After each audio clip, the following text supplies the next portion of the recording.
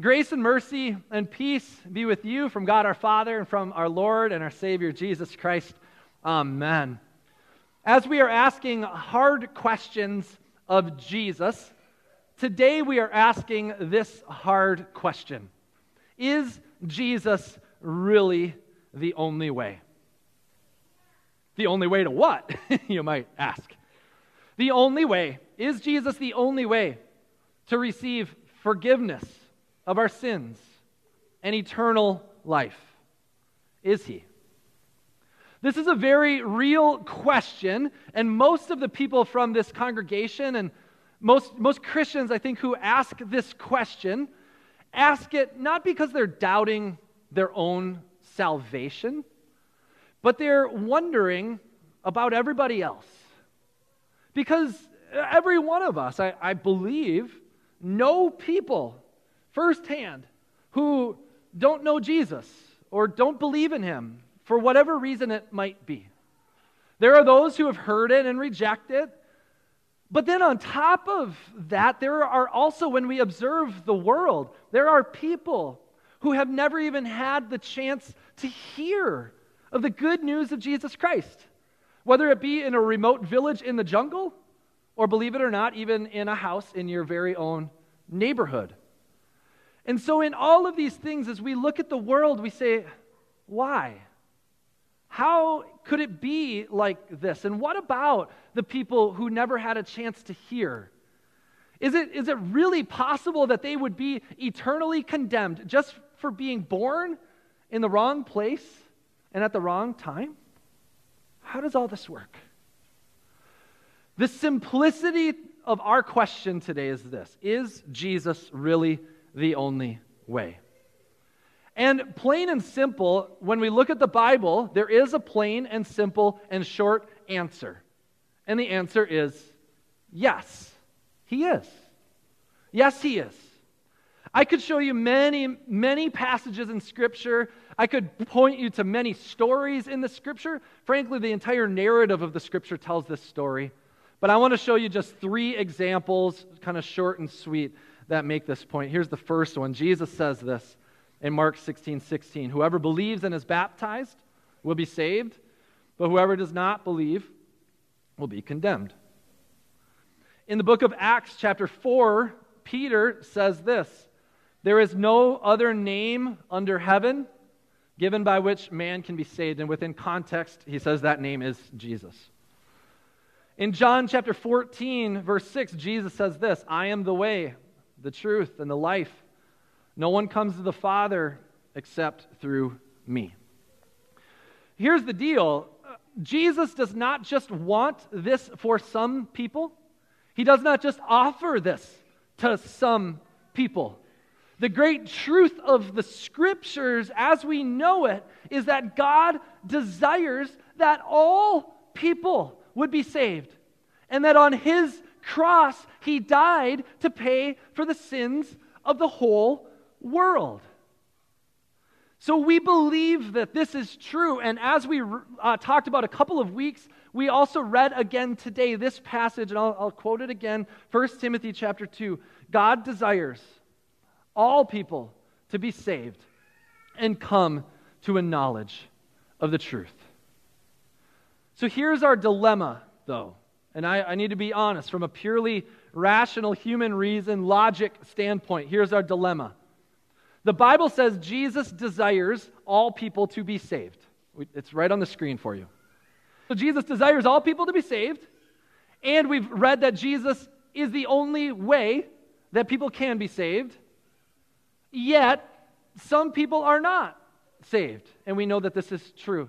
So how does all of this work, though? How does all this work? Jesus desires people to be saved. Jesus is the means by which they are saved, yet some people aren't saved. See, I think that there is another question that we want to ask. There is a question beneath this question. Not just the question, is Jesus really the only one who can save, but also this one. Now it's time. I think we want to ask this question: because Jesus is the only way, and because Jesus wants everyone to be saved, then why are some saved and not others? Isn't this the question? If we believe the scriptures, Jesus wants everybody to be saved. Jesus is the way to be saved. Then why is everyone not saved? And I'll be honest, this is one of the hardest questions that there is for people to wrestle with, especially those who take the Word of God seriously.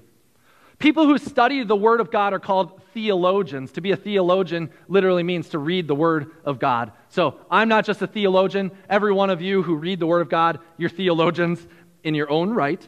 And theologians, the academic sorts, have even a Latin term for this difficult question. And now you know if there's a Latin term for something, it's got to be serious, right?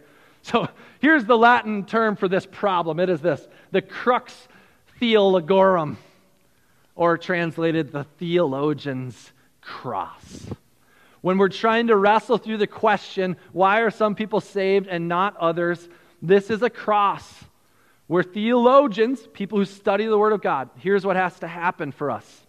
We have to die for our desire that our human reason can have all the answers. Our desire for our human reason to have all the answers must die. And instead, we must live according to the Word of God and what God has revealed to us in His Word. So on the cross, on this theologian's cross, we have to die to our human reason and logic, and we have to live according to the Word of God. So I have to be very clear with you today.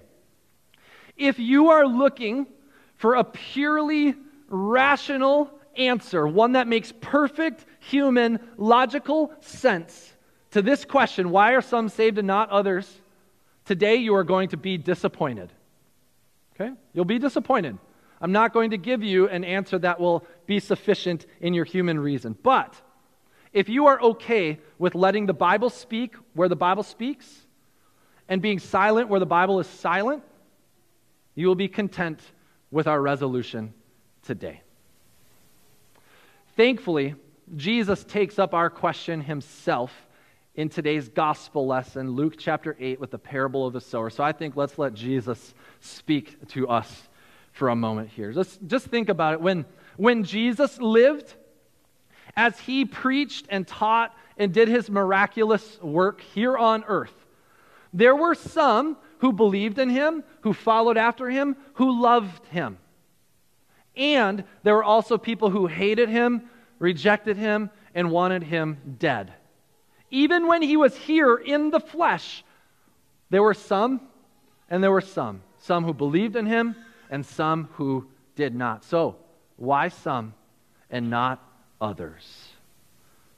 When Jesus is asked this question, and this is what we're going to do today, when we ask Jesus the question, hey Jesus, how is it that some people love you and follow you and others hate you and reject you? This is Jesus' answer. A sower went out to sow his seed.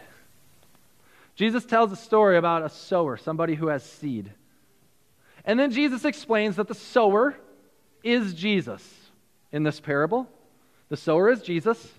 The seed that he is sowing is his word. And what is his word but his love for people, his offer of forgiveness and grace and eternal life? So Jesus is the sower, and he sows this seed of forgiveness and life. And then finally, the last part of the parable is what kind of soil the seed lands on. And the soil is us. We're the dirt. And here's what Jesus says in this parable. As the sower goes about sowing his seed, some of the seed falls on the path that's packed tight, and the ground is hard. And when the seed lands there, it is trampled underfoot, and it becomes eaten by the birds.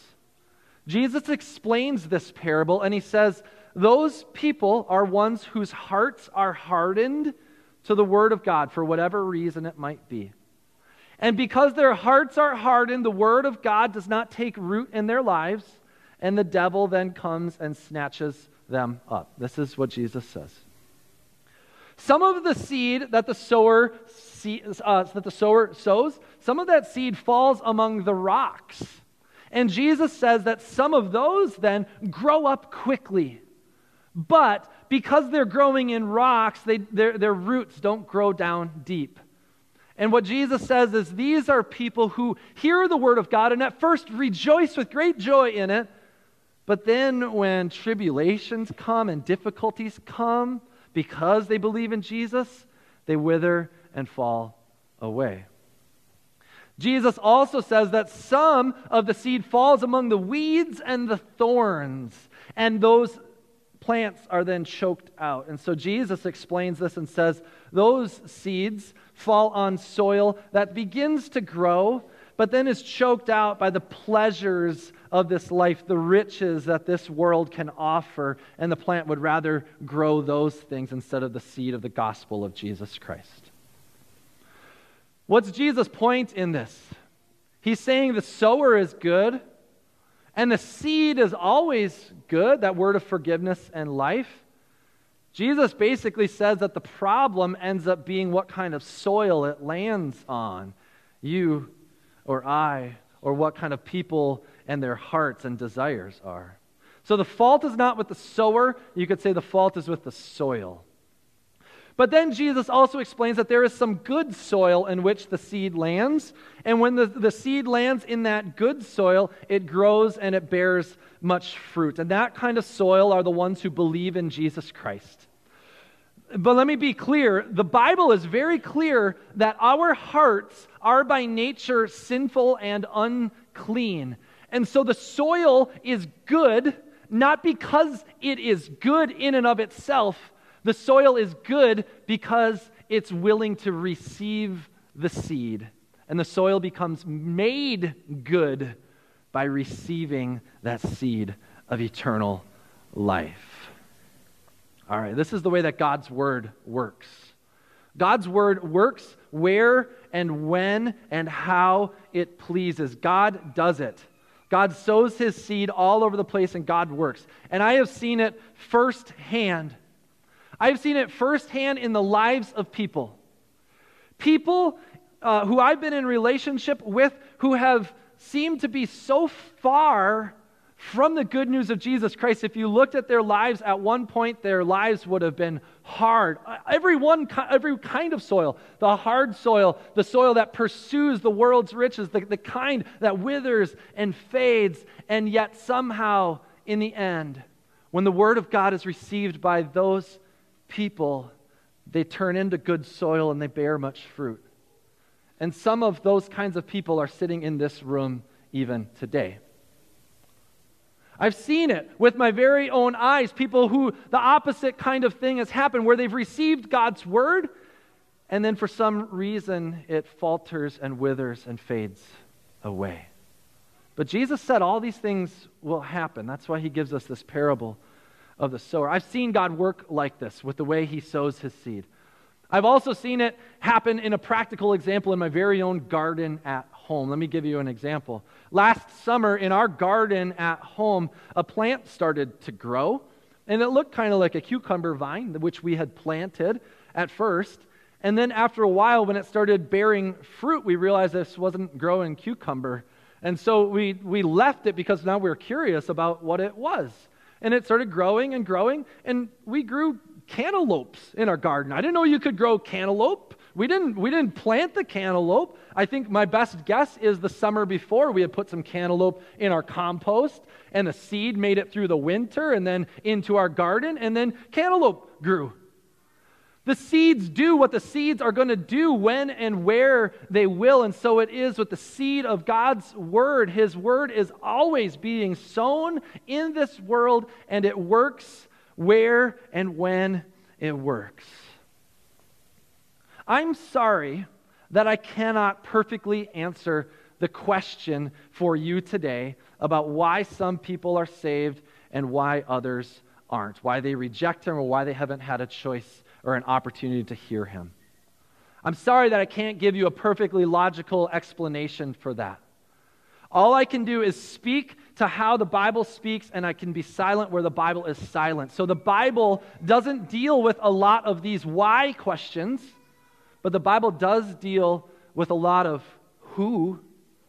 And so let me remind you again today about how significant and different Jesus is than all of the other options that the world will throw at you.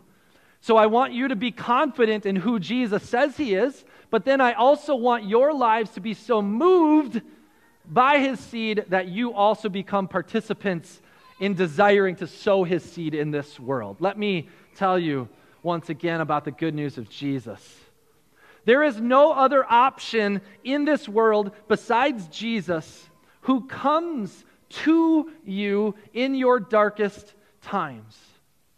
In comparison with any other religion or way of life in this world, Jesus is the only one who has stepped foot in this world, and therefore, I will tell you, he is relevant for your daily living. Here's how Jesus is relevant for you. Jesus is relevant because Jesus has walked in your shoes. Jesus is God in the flesh. He took on flesh. He took on sin. He took on suffering. He took on death. And he rose victorious over it all. There is no other religion in this world that this world can imagine that has a sufficient answer for the problem of your sin and your suffering and your death. If you ask a Buddhist or a Hindu about their hope or about the forgiveness of sins, they won't talk in that language. They will tell you about karma. And they will say, you just got to look out for what it is that you do and make sure that you're better now than worse. If you ask a Muslim about the forgiveness of sins, a Muslim will tell you that they have no confidence in the forgiveness of their sins. They never really know. They are always left wondering. And they just hope that in the end, their good deeds will outweigh their bad. If you ask any self-help guru in 21st century America what it takes to live a happy, healthy, successful life, they'll come up with some kind of answer for you about eating well, exercising, getting the right amount of sleep, and making good decisions and being nice to people.